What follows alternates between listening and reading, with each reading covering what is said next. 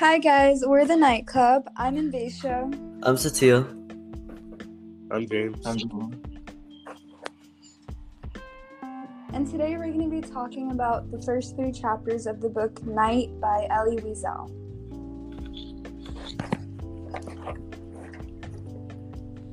Okay, so the first chapter, it starts off with introducing Moish the beetle, and all foreign Jews were expelled from Sehet except for him. And then by a miracle, Moish escapes, and then he tries to warn everyone, but no one believes him, and everyone just thinks he's crazy.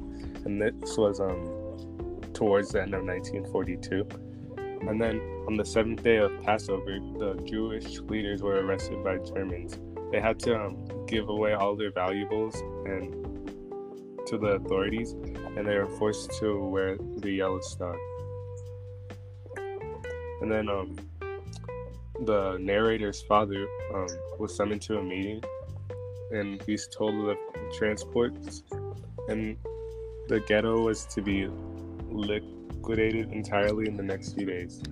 And the Jews were preparing for departure, and they were not aware of where they were going to.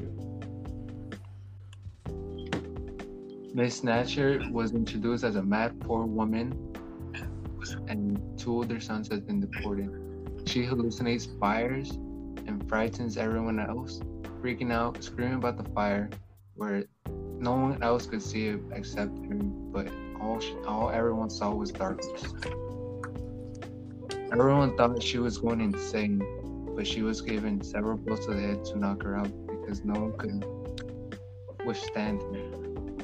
Everyone was hot and thirsty, and it smelled like they were being suffocated in the lack of air in the space of a smooth cattle car. The narrator and the family arrived at Kachu, where they were transferred to authority to the German army. They had eventually arrived in Birkenau. Ominous, frightening arrival at Auschwitz. In chapter 3, they were forced from their homes in Siga and got moved to Birkenau in cattle cars. Elie and his father were separated from his mother and sister during that time, and the people feared that they would die at any moment of time, and it was likely to happen. Usually when they were at Birkenau, they were stripped from their identities. Basically, they shaved their heads and they tattooed on them numbers. Eliezer and his father had to change their ages and occupation and was vaguely instructed by an inmate. Eliezer witnesses horrifying incidents such as babies being thrown in flames, things that made him doubt his faith in God. And he's told that he's in the concentration camp in Auschwitz. His father was slapped during that whole incident. Eliezer was furious, but he was not frightened. He become used to witnessing torture and suffering in the past days and weeks. His tattoo number was A7713, and he usually had relative visits and questions about his family. Eliezer lies to him, and he would be at peace and not panic about his family. Eliezer has been in Auschwitz working, being tortured for a couple weeks now. Throughout all this time, he's going back and forth with his faith in God.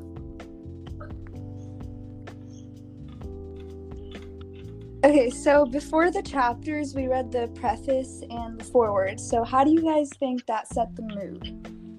How I think the preface and the foreword set the mood and the tone is it kind of makes me feel mournful, because the narrator, Elie, he's been through so much, and it's kind of hard to put that on words in the foreword. So that's how I think the mood is. I agree with that. So, What do you think the author's purpose was in writing this book? I feel like the author is trying to give recognition to, or just like recognition to people who had to deal with going to a concentration camp and like what they had to deal with, and like, yeah. I agree, because there was only so many survivors left, and not a lot of people believed in the. I heard that it was a hard struggle for Elie to have people publish this book, so he wrote it for the Jews to be recognized in what they've been through from the Nazis. Yeah, like as a survivor, like one of the very few survivors, he probably felt it was his duty to inform everyone about all the bad things that had happened.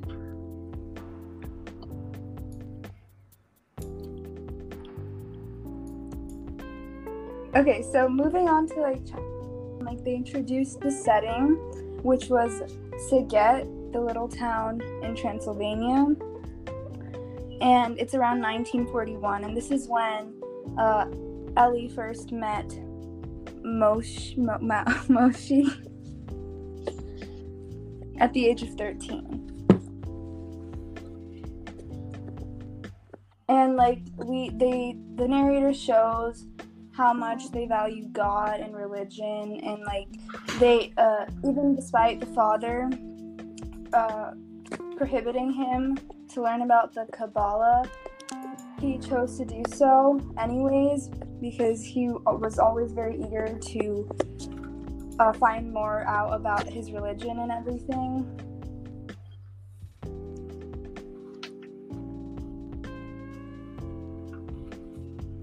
It's crazy to think about how people were treated back during the war. Yeah, I agree. And even with all the dedication that the Elie had to learning about his religion, he even doubted it when he experienced everything in Auschwitz. That shows how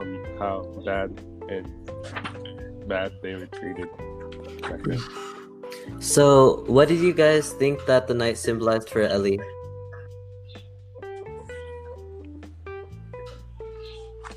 The night was probably like this time of like where you're safe. Like it was a time where nothing really went on, so it said somewhere in the book like they didn't want the night to end because that was the only time where they didn't have to really endure much torture and think about all the bad things going on around them.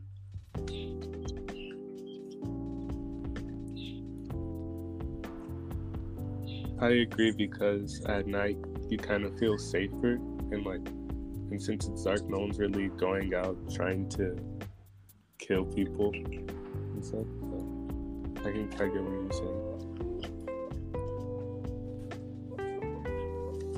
So to talk more about Moshe,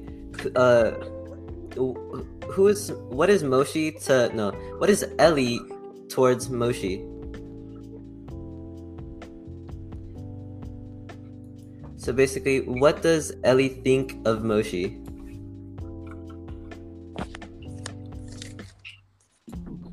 Okay, yeah, so basically I think Elie really respects Moshe. Like he always really listens to everything he says and always keeps his teachings in mind. Like for example, on page 15, this was when they hadn't gone to Auschwitz yet, but here it says, this is Elie talking to someone in the ghetto, I believe, and it says, please don't ask me, sir. Don't ask questions. God alone can answer you. And that's something that Moshe taught him. So I thought it was really interesting how he kept that in mind and actually applied that to his life. So that kind of shows how he respects and values Moshe.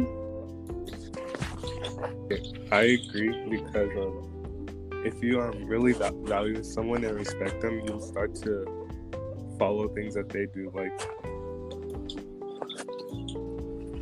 yeah. So, how was Moshe able to escape? By miracle, I think he was injured or something. And I don't know, I think something happened where he was injured and somehow he found a way to get out in the midst of that. But he kept exaggerating how it was a miracle and that there was no way for him to really get out. But no one really took him seriously, like for any of the warnings he gave about what was to come. I don't really blame the people that he was warning. Like, I don't really blame them for not believing him, because to hear something like that so many people were going against your own people, it's kind of hard to believe. And the way he escaped was a miracle as well. So. Yeah, exactly. For a long time, like, they were pretty clueless of what was to come and completely unbothered and unaware of, and they didn't pay any attention to his warnings because it just seemed so unrealistic. Yeah.